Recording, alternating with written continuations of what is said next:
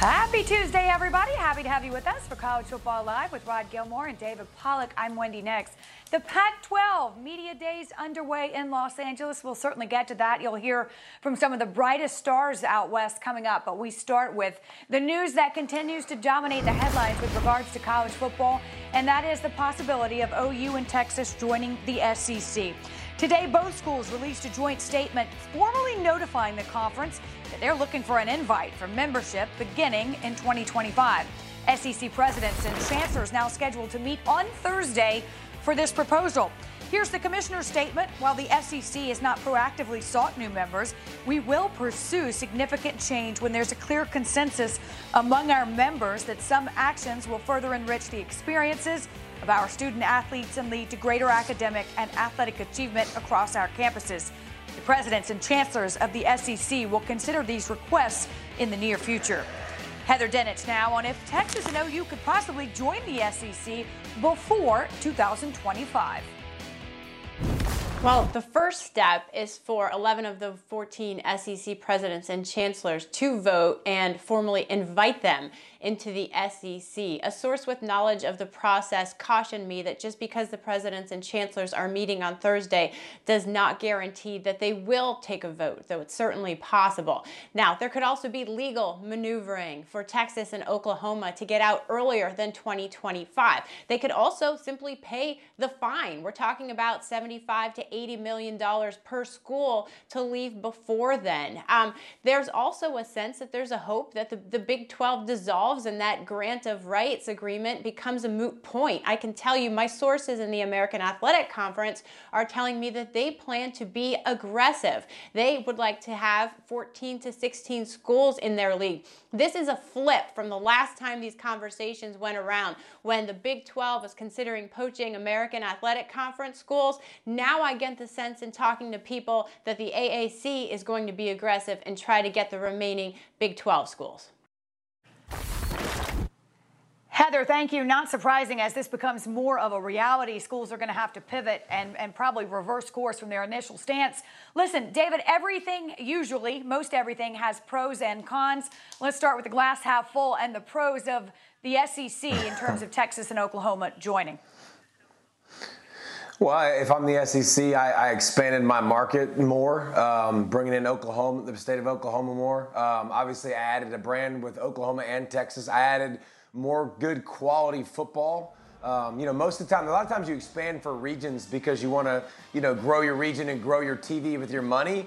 Not only did you get two name brands, you got one football team that's been great, one of the best football teams in the country the last 5 or 6 years, and another team that's one of the biggest brands in college football. So the rich get richer. By the way, we get more games that are going to be really fun to watch. I mean, you bring in Texas and A&M, you get that rivalry back. You're going to see Texas versus Georgia more, Alabama versus Oklahoma more.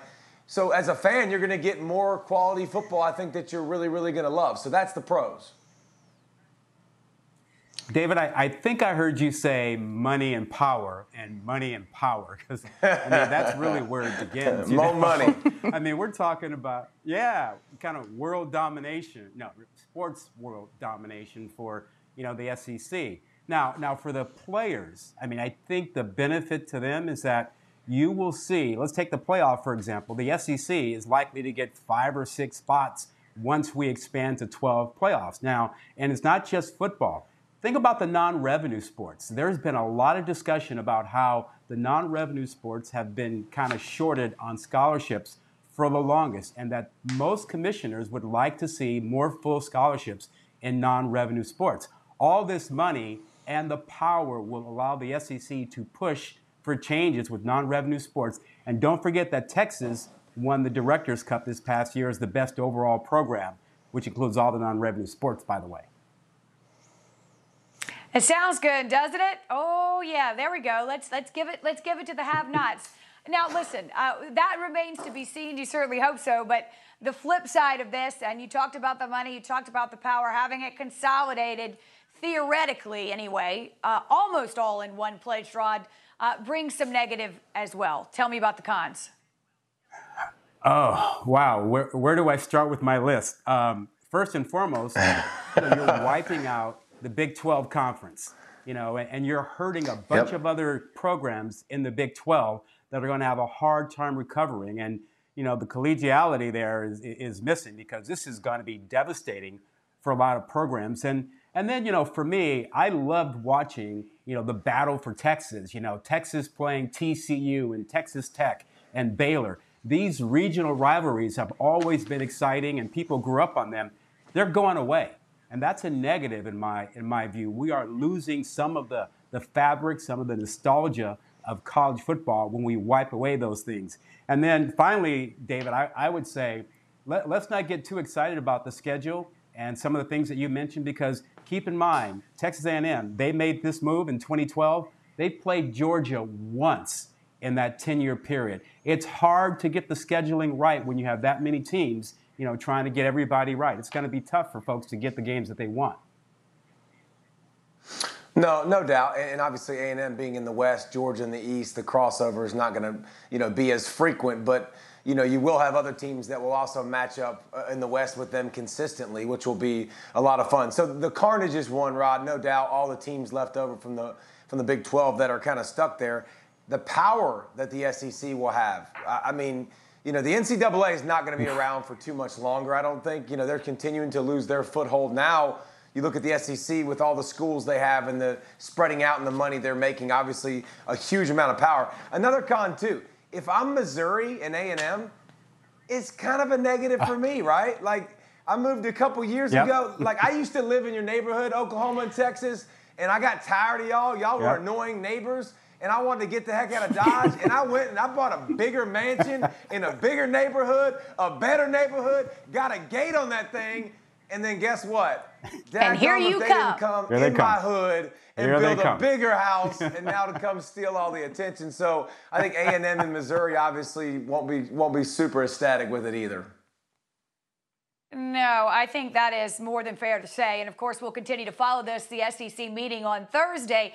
They only need, well, I shouldn't say only, but they need 11 out of the 14 schools to approve the invitation. It does look like right now, although there will be some opposition, that they'll be able to get the 11 schools to agree. I mentioned as we started that the Pac-12 Media Days are underway in Los Angeles. So let's go west, shall we? Plenty of storylines there as well. Pac-12 favorite, Oregon Ducks. FBI gives Oregon a 40% chance to win the conference, almost twice as high, by the way, as any other team. We won't wait long for two major interconference tests. September 11, Oregon heads to Columbus. They'll play Ohio State, and Washington plays Michigan on the road at ABC, 8 o'clock Eastern. We could learn a lot about the contenders. November 6th, Oregon, Washington, USC against Arizona State, both on that Saturday. Allison Williams is on the ground in Los Angeles at Pac-12 Media Day. Allison, hello.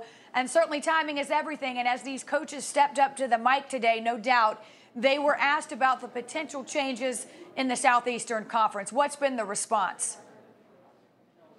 Yeah, it was definitely a topic of conversation here, Wendy, but honestly, it just felt more celebratory than anything today. Coaches and players so excited to be back in person for Media Day. It's not just kind of the unofficial start of the season, but it's a return to a normal season. So there was a really upbeat vibe here today. Now, of course, the news that has dominated the sport is the news of Oklahoma and Texas. And new Pac-12 Commissioner George Galafkov addressed the media, and he spoke in part about how this could potentially impact the Pac-12. We have a stable, highly successful, and well-positioned membership with a high bar to entry. Given our investments in football and men's basketball and our historic domination of other sports, we do not think expansion is required to continue to compete and thrive. That said, the fallout from Texas and Oklahoma gives us an opportunity to once again consider expansion, and we've already had significant inbound interest from many schools. We will work with our presidents and chancellors to evaluate these opportunities. He went on to say that he didn't see any detriment to staying at 12 teams in the conference, that it wasn't necessary to expand and stay strong and stable within the college athletics landscape. But he did say they would evaluate all alternatives in a timely manner. So we'll have to see what sort of ripple effect this news with Texas and Oklahoma has throughout college football, Wendy. Talk about baptism by fire. Welcome to the job. Here we go. Jump right in. Speaking of which, Washington State head coach Nick Rolovich not in Los Angeles today, and the reason he has chosen not to have the COVID vaccine. Allison, I know he was asked about that. What do you have to say? Yeah, he prepared a statement for the media in which he addressed the fact that he attended this media day virtually from Pullman. And he said his decision not to vaccinate is a personal choice, and his reasons for doing that will remain just that, personal. He did want to reiterate, though, that he absolutely supports the vaccination efforts taking place in the state, which has one of the highest vaccination rates in the country. He said he fully encourages all his players and staff to be vaccinated if that is their choice. It was not the choice for him. He also said he plans to adhere to all rules, whether it's state, local, or within the conference, regarding being unvaccinated going forward. It's worth noting the Pac-12 did not have a mandate within the conference that everyone be vaccinated, but to attend Pac-12 Media Day, they did require all coaches, players, and staff to be. Nick Rolovich is not. He was not going to try and make it seem like he was here for any other reason than that. So his reasons are personal. He's choosing to keep them that way. But because of that, he did attend this event virtually, and he also said it has not been any sort of distraction for his players, Wendy. He's really relied on his leadership council to get feedback from their players and make sure they're all on the same page regarding the vaccination status of him and his entire team. Allison, thank you. Don't go too far. I know we'll be back in Los Angeles shortly because there's a number of marquee names taking center stage out west as well. Todd McShay, in his way too early mock draft, has these two guys. 1-2, by the way. Oregon's Kayvon Thibodeaux and USC's Kedon Slovis join us from Pac-12 Media Day. Coming up.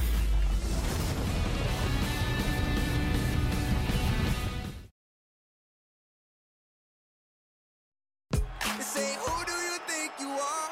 I'm a Rattler, what a throw. Magical by Sam Howell. And off to the races goes Justin Ross. Did anybody even touch Kayvon Thibodeaux? To the end zone. Touchdown, Miami. All eyes on the hardware at Pac-12 Media Day. It's the College Football Playoff National Championship Trophy presented by Dr. Pepper. Kayvon Thibodeaux topped Todd McShay's, that's right, topped Todd McShay's way too early 2022 mock draft. That was back in May. The Oregon defensive end, USC quarterback Kedon Slovis make Pac-12 a top 1-2 before McShay looks to the south for LSU cornerback Darius Stingler Jr. at third. Here is Allison Williams at Pac-12 Media Day with Thibodeaux. Kayvon, Oregon has won the last two Pac-12 championships, picked today to win their third. What's the mindset, though, that the Ducks have to have going into this season to sustain the success you've had?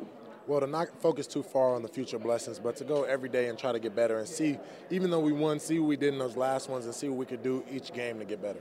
There's preseason accolades for the team and for you personally. It's your junior year, which is going to, of course, have talk about the NFL draft. As the accolades build up and you know the Heisman convo's coming, what's kind of the mindset you're trying to have this year to keep that all in check? I just got to keep getting better. No matter what, these are just predictions, and if I don't show on the field, they'll disappear. So just, getting better in the offseason and then moving into fall camp, having the best fall camp possible, and really winning. Team goals help personal goals. So as long as we win as much as possible and I help my team grow, I'll be fine. What was the biggest thing you tried to focus on this offseason? Leadership. I have to step into a leadership role and understanding that, there are a lot of young guys and everything I say is going to be taken, to heart and taken heed of. So I have to really make sure it's intentional, it's profound, and I have to make sure that guys can trust me. One of the things I love about you, Kayvon, is you're so much more than a football player. You have a ton of different interests, including chess. So give me a little sense of all the pieces on the board. Which do you feel like most represents you as a player? Well, I hate to say it, but I feel like a king. I got the king tatted. Why? The king is the least powerful piece. It can only move one space in each direction, but the whole work of the board is kind of done by the king, right? In a sense where every piece has to move in a sense that protects the king and also moves forward in the chess match. So I feel like the orchestrator of my life and my microcosm. So I feel like, with everything that I know, with the wisdom I have, I can help all the people around me, which are the pieces on the board, I can help them move in the right direction to make it a cohesive win. That was an incredibly advanced answer, most of it over my head. But you know what I do understand? I understand the bling we're rocking here. Can we just show this off and tell the people what we're wearing here and how you got them? So this is the 2019 Pac-12 championship ring. This is the Rose Bowl from 2019, and then this is the Pac-12 championship from 2020. And the watch? And the watch, this is thank you to NIL. And thank you to Kayvon for stopping by and chatting with us. Have a great season. Yeah, thank you. Have a good one. There you go, David Yes. Pollock. Just like you drew it up. Thank you to NIL, because I perfect. get some money now. That's right. There you go. Get paid. Thank you to NIL. I love it. Name, image, likeness. Truer words never spoken. All right, let's take a look at Oregon's schedule since they are the presumptive favorite here. Open against Fresno State. Then they get a huge test in Columbus on September 11th. That's against Ohio State, obviously. Oregon's Pac-12 slate includes a home game against Cal. That's on ESPN October 15th before closing the conference regular season schedule against their in-state rival Oregon State on November 27th. Rod, who's their biggest competitor? Who poses the biggest challenge if we can assume Oregon's at the top? Yeah, there's a lot of reasons to love Oregon, but I think I can get you to buy the Washington Huskies. I mean, keep in mind, they've got 18 starters coming back. Last year, Dylan Morris was a redshirt freshman quarterback. He showed some toughness, some accuracy. He should make a big jump this year. He has maybe the best tight end or one of the two best tight ends in the conference in Cade Otton. He just needs his young receivers to grow up. And David, that defense, every year Jimmy Lake's defense is going to be really good. So no question there. That's going to be good. And the biggest thing they have going for them, the schedule. They don't play USC. They don't play Utah. Those are two possible losses they don't have to worry about. So the schedule really works out very well for the Huskies. And if they play well against Oregon, North could go to them. Yeah, I hear you. I think Washington will be formidable. I tell you what, if you could look into a crystal ball and you could tell me that Arizona State's not going to be in trouble by the NCAA because there's obviously a lot going on, I would take Arizona State. Just because when you look at their skill, they got it all over the place. When you look at the quarterback spot, the most important spot on the field, Jaden Daniels is a superstar. Like, I think he could be one of those guys that could go to New York kind of good, with composure, with enough mobility, and just can sling it. So Herm Edwards has done a good job, and they've built a good thing. But obviously, the recruiting and the way they handled COVID and broke some rules, I don't know how that will come down. But Arizona State's in a better position than they've been in a long time. Coach Herm Edwards did open his remarks today, by the way, acknowledging that his program was under investigation and making it clear he couldn't comment any further. But until that is resolved, it, of course, will just sort of hang over their heads. Still to come on College Football Live, we'll talk USC. And when you talk USC, of course, you have to talk about the challenges of being in the spotlight as the starting quarterback for the Trojans. Keaton Slovis takes center stage when we come back.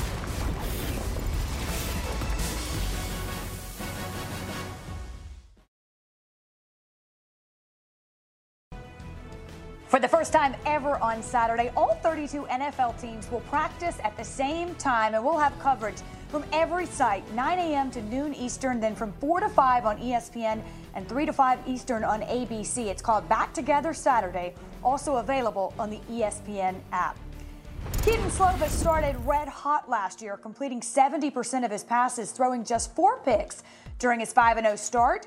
But Oregon figured him out in the Pac-12 title game, 3 picks in a 31-24 Ducks victory. A lot to prove this year. Here he is with our Allison Williams. Keaton, median date kind of feels like the unofficial start to the season, but I feel like off-season has become a bit of a misnomer. I know you're still working hard. What do you feel like is the biggest thing you've been able to do in the last few months to put yourself in a position for success this fall?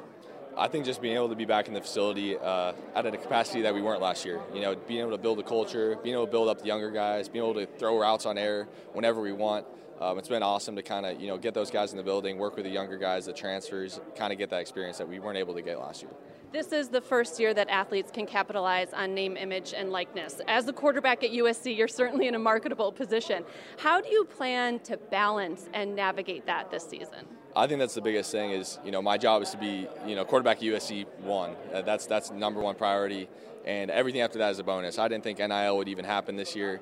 And luckily, seeing guys profit from it. But again, I'm being super patient, kind of letting my agency handle it as it comes and, really letting them deal with it. And again, my number one priority is to play football, and anything else after that is a kind of a distraction.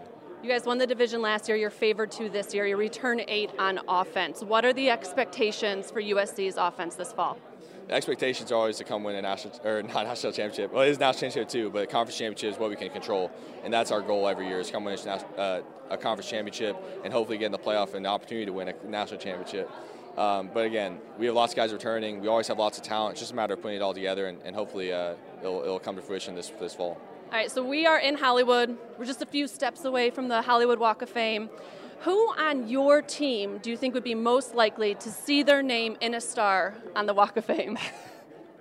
That's a good question. Last year I would have said Elijah Griffin. He's definitely Mr. Hollywood. This year, oh man, I gotta give one of my freshmen some crap. Trig. Okay. Trig would be out there. He's Mr. Hollywood. All right, Kedon Slovis, a star in college football.